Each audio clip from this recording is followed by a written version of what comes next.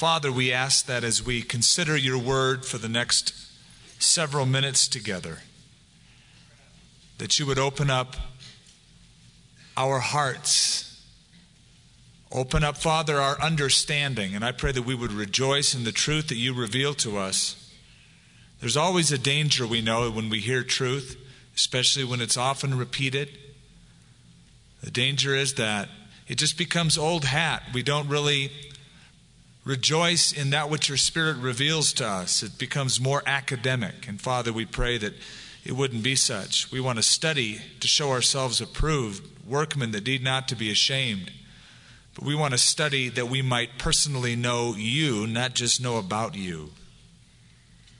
Lord, all of these songs and all of this Bible study is intended to further and enrich our relationship with you. Therefore, Lord, we ask that your Holy Spirit would be the teacher tonight.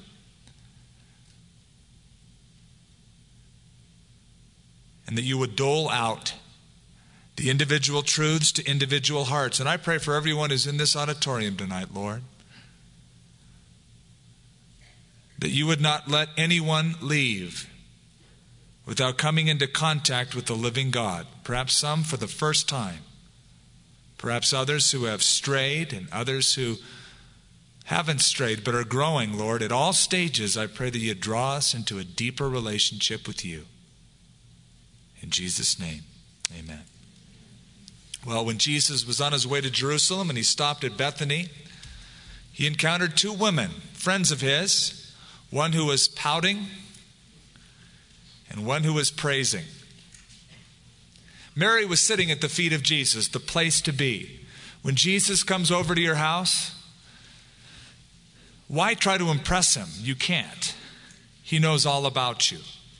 Why put on a show for him? Why try to prove something to him? Best to just sit and soak it in. Jesus is here. Now, Martha, on the other hand, thought, okay, God's coming over to dinner tonight. I've got to make him a real great meal. And she was perturbed because Mary was just sitting, worshiping, praising. And it angered Martha, that Mary wasn't helping. So she pouted to Jesus. Jesus, tell my sister. She started commanding Jesus. Now, Jesus, tell her to get up and help me. Have you noticed that when you pout, it's difficult to worship? I've had quiet times of communion with my son. And I'll say, now, Nathan, let's pray about this. And it's like, and he just can't get a word out. He's so focused on himself. Well, I'm like that sometimes. You're like that. We pout. God didn't do what we wanted him to do. It's difficult to praise when you pout. It's difficult to pout when you praise. When your mind is focused on him. Now, we do need a balance between the characteristics of Martha and the characteristics of Mary. We can get so busy that we forget to praise, but at the same time, there comes a time when it's not profitable to just sit around and call that, I'm just waiting on God. Well, it could be that you're just plain waiting, period. Or God's waiting on you. I think we need a balance between vegetating and activating. There comes a time where, for instance, Moses, he was in front of the Red Sea and the Egyptians were closing in on him, and he starts having a prayer meeting. It was not the time to pray, at least a lengthy prayer. In fact, God said to Moses, why are you crying to me? Lift up your rod. There's a time to pray and there's a time to move. We need to strike that balance. Moses, on the other hand, on another occasion, started working really hard, and he was trying to impress Jethro. That's not Jethro Bodine, Jethro, his father-in-law, who came to visit him. He was the priest of Midian, and there was Moses out, very impressive. He was, the hardworking clergyman up in the morning early, counseling all the people. They would come to his tent, and Moses would give them pearls of wisdom. And probably he just capitulated to the whims and the desires of the crowd. You know, there were all of these other men of God out there. Oh, we've got to speak to Moses. I demand an appointment with Moses. So Moses said, oh, look, I'm so needed. I'm so wanted. I'm really the man of God here. I've got to just spend time with him. And so he did it from morning till night, and he came home to the tent, and he told Jethro about all that God had done in his life, and it was very impressive.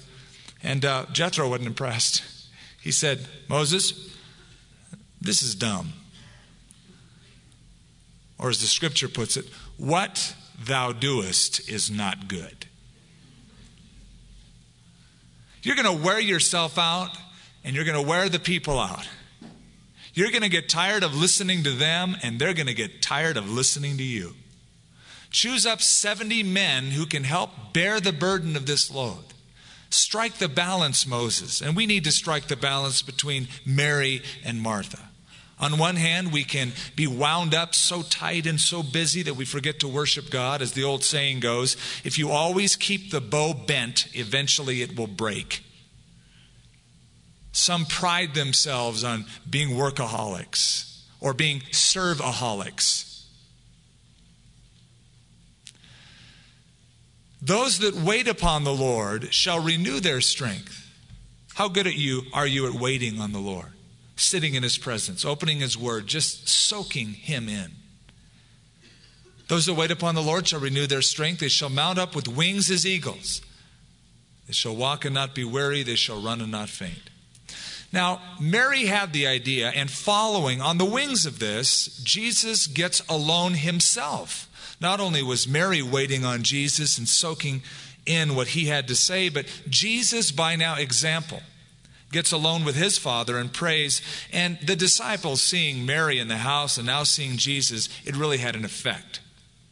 It came to pass, as he was praying in a certain place, that when he ceased, one of his disciples said to him, Lord, teach us to pray, as John also taught his disciples. So he said to them, when you pray, Jesus did not say if you pray. Jesus took for granted that being followers of him, they would know they needed it. When you pray, say, Our Father in heaven, hallowed be your name. Your kingdom come. Your will be done on earth as it is in heaven. Give us day by day our daily bread, and forgive us our sins, for we also forgive everyone who is indebted to us. And do not lead us into temptation, but deliver us from the evil one. Jesus was very simple. Now, the Jews themselves were not very simple. Jesus' lifestyle and his teaching of how to pray was in marked contrast to what the Jews were used to. Their method of praying was very formalized. They had prayers for occasions. There was the prayer for the dawning of the light. There was the prayer for the setting of the sun. There was the prayer for the lighting of the candles. There was the prayer for when you encounter a river in your journeys or the ocean in your journeys. There's a prayer when you leave town. There's a prayer when you enter town. They had a prayer for everything. Now, the motivation was good. The idea is let's include God in absolutely every occasion of our life. But you can see what would happen as soon as you start writing these things down and memorizing them and taking out the prayer book. Okay, it's light. What do we pray now? It becomes simply a wooden, routine, lifeless kind of a thing. Now, not only did they have certain occasions, they had certain times of prayer. They would get up and have prayer in the temple and in the synagogue at the 3rd hour, the 6th hour, and the 9th hour, which is 9 o'clock, 12 o'clock, and then 3 o'clock in the afternoon. Today, the Muslims have set times of prayer. They pray 5 times a day. When the muezzin calls for prayer from the prayer tower, I don't know if you've ever traveled to the Middle East or you've heard or seen on television, and they go, Allah, and everybody hears it, and they start facing the east, roll out their rugs, and they pray. No matter where you're at the time of prayer, you face the east and pray. And the Jews as well did this. No matter what occupation you were involved in, those times you would stop and pray. There's a story that I read about of a Muslim who was chasing his enemy with a knife, pursuing him to kill him, until the muezzin called from the prayer tower, whereupon he stopped, took the rug out of his pack, rolled it down, prayed to Allah, and when it was over, rolled it back up, put the rug back in, took his knife out, and kept chasing his enemy. Not only were there formalized occasions and set times, there were places that the Jews felt were more appropriate for prayer. Yes, God can always hear you, but God will hear you, they thought, if you pray in the synagogue, or better yet, in the temple. So, if you want to be close to God, you've got to go to where God is. And the closest place you can get to God is in the temple in Jerusalem. And today, you'll see Jewish people at the western wall of Jerusalem still believing this. It's the places nearest to the Holy of Holies. Those massive stones that Herod the Great put there, that face toward the inner sanctum of the temple, the Jews will approach. It's a holy place. And they'll write scribbling little notes, and they'll stuff the notes inside the cracks of the western wall. In fact, there is a service now that if you can't travel to Israel and you want your prayers heard, you can fax your prayers to Israel. They'll take the fax and they'll cut it up and they'll stuff your prayer inside the wall for you. Convenient. Now, when Jesus taught people to pray, it was very simple. He modeled it, they saw it, they asked about it, and then Jesus here teaches them a pattern for prayer. And it's very simple. And I think it is a pattern. Now, you can repeat this, and the church has repeated this for almost 2 millennia.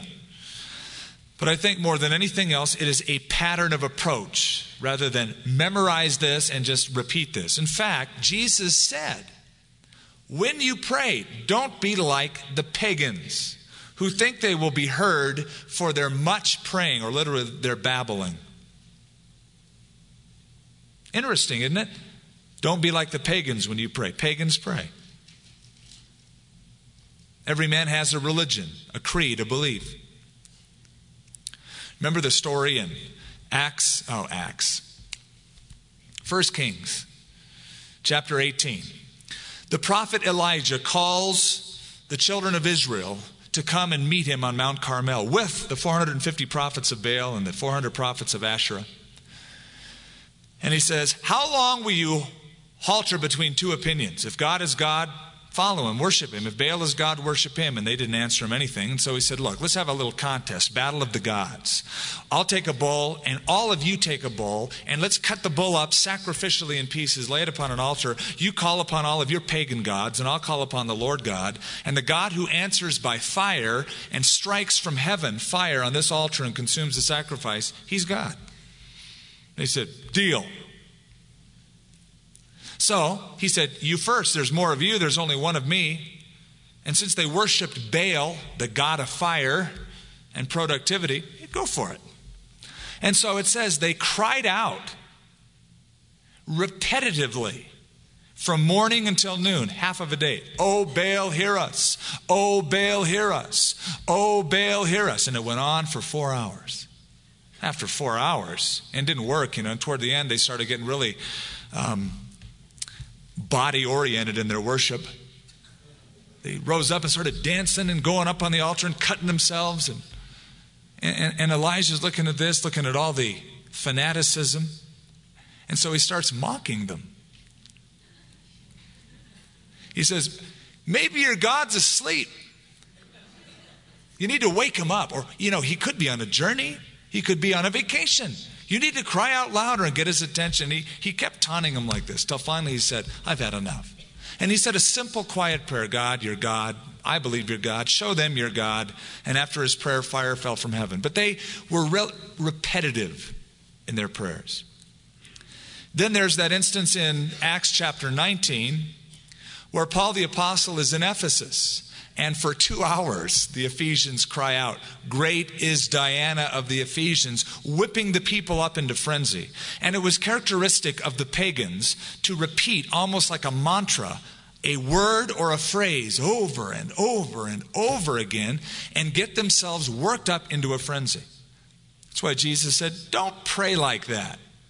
It's very simple. You have a relationship with a loving heavenly Father. And so when you pray, it's a very simple kind of a prayer. Our Father in heaven, hallowed be your name. But notice the question. Jesus prayed in a certain place, and they said, Lord, teach us to pray as John. John who? It's John the Baptist.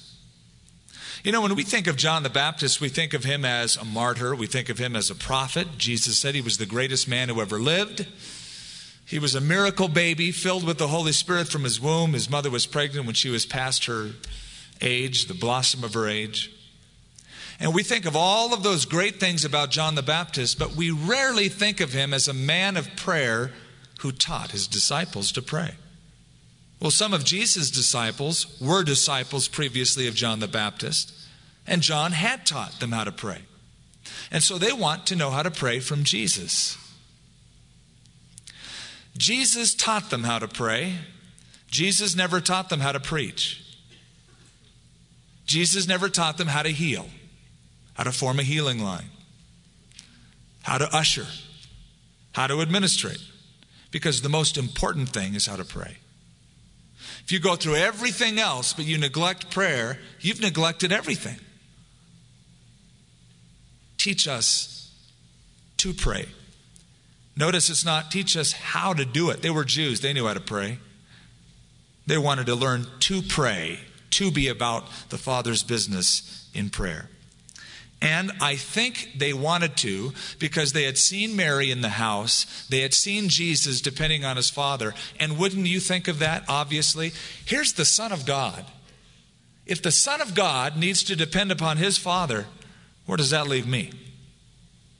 If Jesus the Son often spends time praying, man, I need to. Right? And that's good logic. Jesus was a man of prayer. He himself depended upon his Father and God alone, sometimes for a whole evening. Now, if Jesus the Son needed to depend that much upon his Father, where he would have sometimes whole evenings alone, how presumptuous, indeed even arrogant, for us to think we wouldn't need the same. Times of prayer with our Father. Jesus prayed at his baptism. Jesus prayed at his transfiguration. Jesus prayed when he chose the 12 disciples. Jesus prayed in the Garden of Gethsemane. And you know what Jesus is doing right now? He's praying. He ever lives at the right hand of God to make intercession for you. His whole life is a life of intercession and prayer for you now.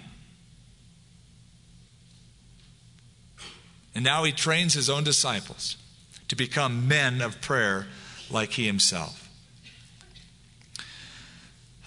There's a lot I can say. Thoughts go through my mind. I don't want to spend too much time on this. I have taught on this sort of at length several weeks in a row. But I guess so often as a pastor, I see people approach prayer as, well, you know when you fly in an airplane, how the stewardess will get up and say, in case of an emergency, the mask will drop. The seat that you're sitting on is a flotation mattress, and you put this thing around. And in case of emergency, you pull the cord. It'll go up. And if that doesn't work, you do it manually. But that's all for the emergency, and they go through the whole rigmarole. Now, most people don't really listen to it. But during a time of crisis, you know, what am I supposed to do? Where's that thing? Pull the cord. A lot of people view prayer as that cord in case, whenever you get into an emergency situation, you know, it's the life preserver. And they view prayer as for emergency use only. Why don't more Christians pray? I have a very easy answer to that, and I think it's very accurate. We don't think we need to. If we did, we would. It's when you sense your need that you do. Let's say you stood out in front of Garduño's restaurant around dinner time. And you had a real nice turkey, or let's say ham and Swiss. sandwich. People are coming out of the restaurant. It would be very difficult for you to persuade people coming out of a restaurant after eating there. They feed you well over there. Big portions. It'd be hard for you to convince someone who had just eaten that they need that sandwich. You would have to use all of the persuasive powers you have to say, hey, you ought to try this sandwich. For sandwich, man, I just had a big burrito plate, triple cheese. Now, you could lay a guilt trip on them. Oh, but think of all the poor people around the world who aren't eating tonight. Think about them. You ought to eat this. And you could put a guilt trip on them and lay a heavy sermon on them and how they ought to do it. But until they sense their physical need for that sandwich, they're not interested. Conversely, if a hungry teenager is on his way into Gardunios, maybe he's low on cash, and you say, hey, let me give you this sandwich. Free? You mean like I don't have to pay for it or anything? No, you can just have it. Yeah, sure. Forget Gardunios. I'm out of here. You don't have to convince much. He's hungry. He senses his need. It's free. So you can have sermons week after week. You ought to pray, make people feel guilty. But until you sense your need to do it, it won't be done. They sensed their need. They saw what Mary was doing. They saw Jesus the Son and the relationship he had with his Father. And so they came to Jesus requesting that Jesus would teach them to pray. Now it is a pattern, and you could divide it up into Our Father in heaven, hallowed be your name, your kingdom come. And that is the first part of relationship. The second part of the prayer is responsibilities. Your will be done in earth as it is in heaven. And the third part is requests. Give us this day our daily bread. And I think that is a good pattern of prayer.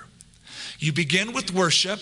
You begin realizing who you're praying to. You're praying to the God who created heaven and earth. Moreover, he is your Father, so there's a relationship. It's not one of distance, but one of intimacy. Then you continue in prayer, concerned not about your needs, but about God's purposes on earth, the kingdom of God. As Jesus said, seek first the kingdom of God and his righteousness. And then all these things will be added to you. Then after the relationship is established, the responsibilities are established, then the requests. Now, how do we pray often? Dear God, help, I need, I want. And we shove in with those requests. No, don't get me wrong. God wants you to share those things with him. He commands you to ask of him and to request of him. But your prayer will be out of balance if you don't begin with worship. In fact, I think if you begin with worship and you realize who you're praying to, the rest of it comes a lot easier. You're not praying to a catalog in heaven. You're not praying to somebody who's mean and grudging in heaven. You're praying to your Father in heaven. And when you realize to whom you're addressing this prayer, the rest of it comes easy. It's, oh, Lord, all I need is my daily bread. All I need is your provision. I just need rent. I just need $750 to pay my rent this month. That's all I need. And for you being my Father in heaven, no problem. Cattle on 1,000 hills are yours. It's a good way to pray. Beginning with relationship, responsibilities, and then requests. I hear some people pray as if prayer is the ultimate room service. God put me up here in this first-class hotel, and I got this phone. You just dial 777-7777. That's heaven. And you get on, and you say, I claim this, I claim that. I just point to the menu and I get it. What a very selfish way to view a communication with God. Our Father in heaven. I think that when Jesus taught them this, they kind of went, Our Father in heaven. Well, that's new. You see, the Jews traditionally viewed their relationship with God is a bit precarious. They remembered Moses, the great lawgiver, going to Mount Sinai in Exodus 19. And God saying, Moses, set boundaries around the mountain. Warn people lest they come too close and gaze and they die. The priests who come must sanctify themselves and cleanse themselves. You keep them away. And that sort of forged in their minds a mental picture that God was distant. And so the Jews, God didn't command this, but the Jews, out of respect, never said the name of God, never would say Yahweh or Jehovah. We still today don't know how it's pronounced because there's no record of it. They just wrote the Tetragrammaton, transliterated YHVH. We think it's Yahweh. They would never say the name of God. They would simply, when they wanted to express God, they would say Hashem, the name. Hashem, the name has spoken. The name commands us this. They would never call him God. It was never a relationship of intimacy. Moreover, they lived in a culture that had a background of the Greeks' ideology of gods, plural. And you've studied, some of you, Greek mythology, and you know that the Greek gods, there were so many of them, and they all had sort of a bad edge to them. They fought amongst each other. They competed with each other. And you never knew where you stood with Zeus or with Diana or with Prometheus or any of the other gods and goddesses. In fact, there's the story in Greek mythology that Zeus was angry that Prometheus gave man a favor, and he chained this inferior god Prometheus to a large rock in the Adriatic Sea and commanded the vultures to peck out his liver. That's their view of God. Jesus now, in contrast to Greek ideology and Jewish theology, says when you pray, say, Our Father. That's intimate.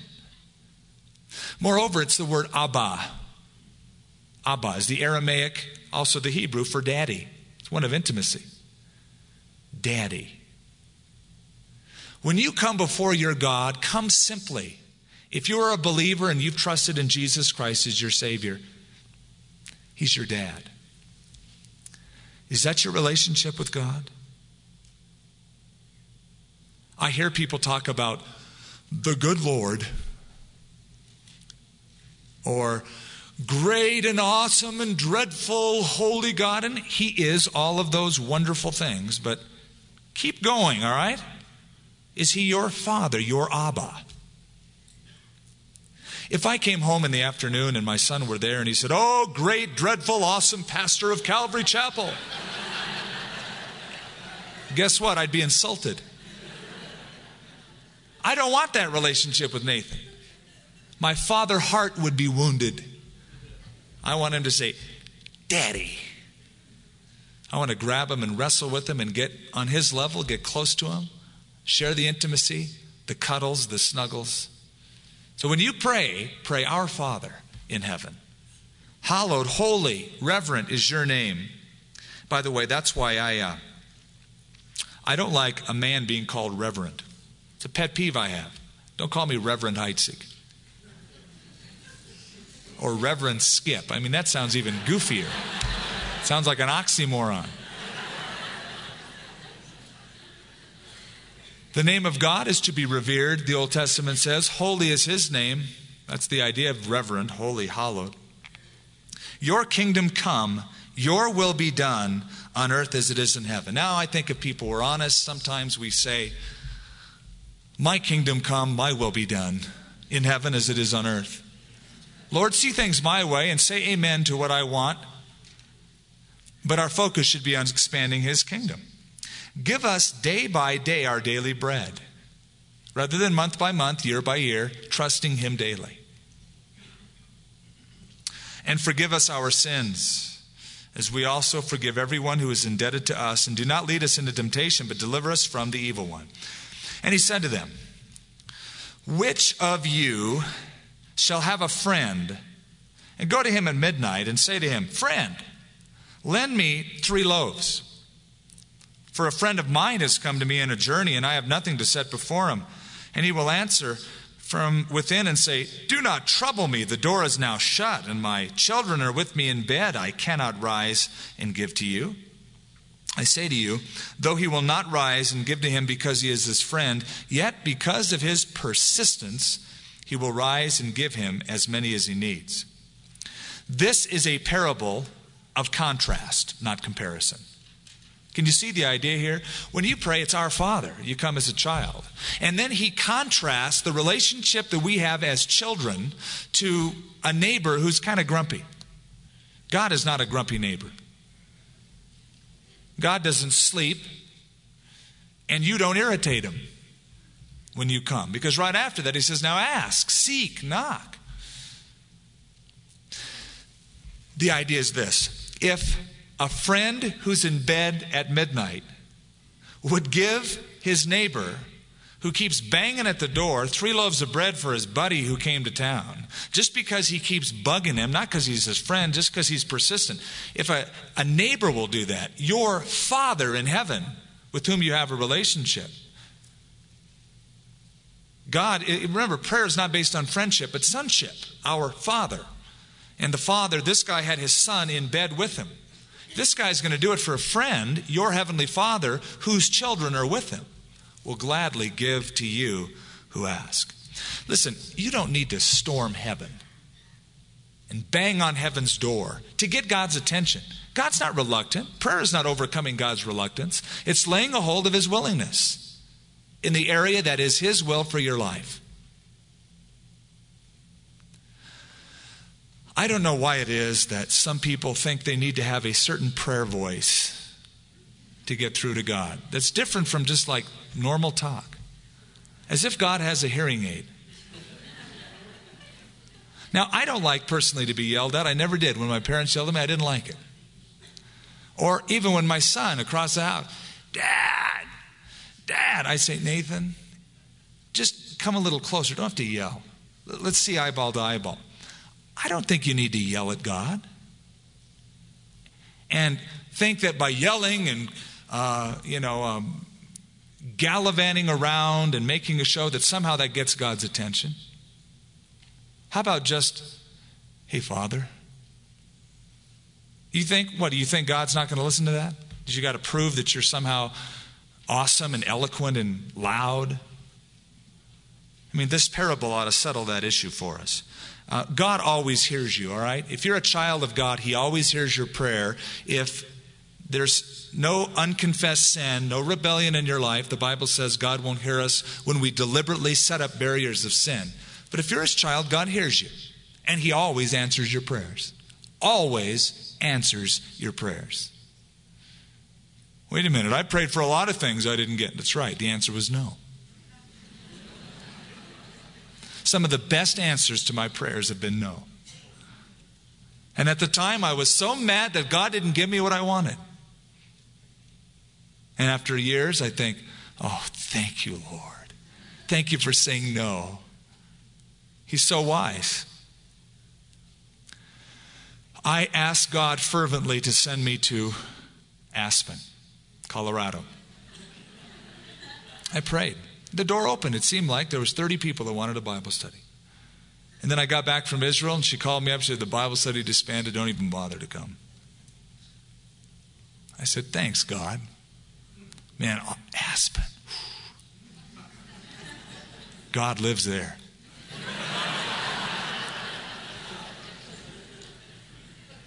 But now I see the wisdom of God. There were girls I dated, and I just prayed, oh, Lord, let it happen. Let this happen, Lord.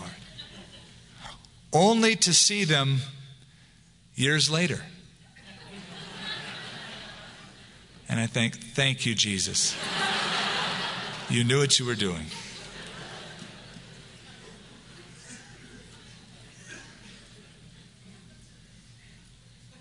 I guess the question we all need to ask tonight, since Jesus is talking here relationally, is this. Prayer is based on sonship, not friendship. Our Father in heaven. You must ask, is he your Father? Is he your Father? Well, how do you know that? Well, you must come through his Son to be his child. As many as received Jesus Christ, to them he gave the power to become children of God, to them that believe in his name. If you come through the gateway of faith through Jesus Christ, then that relationship of father and son can be established. If not, there is no relationship at all. And so the first thing must be settled, is he your father? Now, Jesus continues in this vein, and I say to you, ask, and it will be given to you. By the way, this is in the continual tense in the Greek language. It would be translated, keep on asking. Have you ever heard people say, you should never have to pray twice? I've had people actually tell me that. You should pray once by faith, and you have to repeat it. It shows that you don't have faith. You know, you wonder, do you ever read the Bible? Ever heard of that book? It's the continual tense. Ask, continue to ask. That's the whole idea here. And it will be given to you. Seek, continue seeking. And you will find. Knock, continue to knock. And it will be open. For everyone who asks receives, and he who seeks finds. And to him who knocks it will be opened. If a son asks for bread from any father among you, will he give him a stone? Can you imagine that? Daddy, could I have a piece of bread? Sure, kid. And he paints it up looking like a piece of bread. It's a rock. All of his teeth break. Oh, that's great. Good. No father would do that. You see, this is a parable again of contrast, not comparison. The argument is from lesser to greater. If he asks for a fish, will he give him a serpent instead of a fish? Could you imagine how cruel? Or if he asks for an egg, will he offer him a scorpion? If you then, being evil, the argument is lesser to greater. If you, being evil by nature, being humans, living with the evil nature that you have born in sin, if you being evil give good gifts to your children, how much more will your heavenly Father give the Holy Spirit to those who ask him? Ask, continue to ask. Seek, continue to seek. Knock, continue to knock. I think here's the intention. Don't be like the guy I just talked about who comes and visits at midnight when he's in trouble. But your relationship with your Father should not be an emergency lever where you come when you're really in a pickle, but you're there all the time. You have a relationship with God 24 hours a day. Jesus said in John 15, abide in me and I in you, as the branch cannot bear fruit of itself, except it abide in the vine, neither can you unless you abide in me.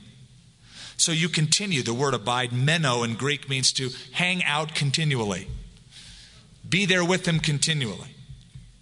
Rather than just seeing your relationship with God as an emergency room situation. A continued relationship. Paul put it this way, pray without what? Ceasing. The relationship of communication with your Father should be an ongoing thing. Not like, well, it's mealtime, let's say a prayer. Or it's bedtime, let's say a prayer. You know, a lot of kids grow up thinking that you have to have pajamas on to pray because that's the only time they did it. Those are sort of like the prayer garments. Well, let's pray. Well, I don't have my PJs on. The idea is that continual pray without ceasing. That doesn't mean that 24 hours a day you're just saying, muttering things under your breath. The idea is that prayer should be constantly recurring, not constantly occurring. The idea is that in every situation, as a matter of habit, the response of your heart is to turn everything over to your Heavenly Father. So that relationship is ongoing. If you being evil know how to give good gifts to your children, how much more will the Father give the Holy Spirit to those who ask him? And he was casting out a demon, and it was mute. So it was when the demon had gone out, the mute spoke, and the multitudes marveled. Some of them said, he casts out demons by Beelzebub, the ruler of demons, and others testing him sought from him a sign from heaven. But he, knowing their thoughts, said to them, every kingdom divided against itself is brought to desolation, and a house divided against itself falls. If Satan is divided against himself, how will his kingdom stand? Because you say, I cast out demons by Beelzebub, and if I cast out demons by Beelzebub, by whom do your sons cast them out? Therefore they will be your judges. But if I cast out demons with the finger of God, surely the kingdom of God has come upon you. Now, I don't think we have really enough time to develop the rest of the chapter. As you can see, we have just a few minutes before our time's up. But you know what? Doesn't matter. If we can walk home tonight with the lesson of relationship in prayer, that in prayer you are not overcoming God's reluctance. God is not a grumpy neighbor with his hands folded going, now what? God is not the kind of person that you have to cajole and bang his door to get his attention before he'll do anything. You have a relationship with him. He is your Father in heaven. And he's not only your Father, personally, he's our Father. That's what Jesus said we should pray like. Not my Father in heaven, our Father. That means you may be praying for something that may not be beneficial for the other people around you in your life. And when you pray, you ought to also consider, well, he's their Father too. It's not just what's good for me, but what's good for others, as well as what brings the greatest glory to God and his kingdom. That's how they prayed in the book of Acts. They were threatened. So they had a prayer meeting, Acts chapter 4. And they began by saying, you are God, you created the heavens and the earth, the sea, everything that is in them, everything that is underneath them, who by the mouth of your servant David, and he quotes the scripture, and they realized, I'm talking to God, he made everything, there's nothing too difficult for you, and then they had a personal request. I think if you want an exciting prayer life, that every morning you include some worship at your quiet time. Praise. Hey, sing a song to Jesus. I love to get my guitar out, have quiet time, just start strumming a song to him. Or just singing wherever I'm at. And just fill the place with worship. And then thanking him for who he is. And then for what he has done. And what he has given. And then making intercession for others and then requests for myself. And notice this prayer of forgiveness. When is the last time you asked God to forgive you? Well, that's what you do when you get saved. That's what you do when you are saved. It indicates that you are saved. That you realize you fall short continually of the glory of God. And the relationship with God, repentance doesn't mean, it happened once upon a time. I'm always realizing the defects in my character and the sinfulness of who I am. And I ask God to forgive me. Because when we sin deliberately, we break intimate fellowship with God, and that needs to be restored. If we confess our sins, he's faithful and just to forgive us and cleanse us from all unrighteousness. It takes the stones out of the path. By the way, that's exactly what the term reconciliation means, to clear stones out of the path. So take the rocks out of the path that you walk with God in by confessing your sins, asking him to forgive you. Let's pray. Father in heaven, we're so grateful that we are not bereft of a father, an intimate father figure. And though we have fathers on earth, or some of us who have lost fathers, we realize that we will always have a heavenly Father. As David said, when my father and mother forsake me, the Lord will take me up. There is no father like you, whose name is hallowed, perfect, who has a kingdom that has begun in our hearts, but we have the promise will continue for all of eternity and will be with you in that glory. I pray, Lord, that our relationship would be intimate, would be loving, would be sweet. Lord, we ask you to forgive us of our sins, to cleanse us from all of our unrighteousness. Lord, I pray that for anyone who has come to this service tonight, who has not cleared the path of relationship with you, by coming to Jesus Christ in the first place, would do that tonight. I pray, Lord, that you would convince those who are present that religion is not enough, that good works is not enough, that inner reformation is not enough, but there needs to be a transformation, a regeneration. And so, Lord, I pray that you would establish a personal relationship with those who have come tonight. If they have not made Jesus their Lord and Savior, that they would do that tonight. And if you're in this auditorium and you'd like to do that right now, I'd like you to raise your hand up. If you'd like to make Jesus the Lord of your life and receive Him into your heart and know that you're going to go to heaven, it begins by receiving Him. It doesn't begin osmotically. It doesn't begin osmotically. It doesn't begin osmotically. It doesn't begin osmotically. It doesn't begin osmotically.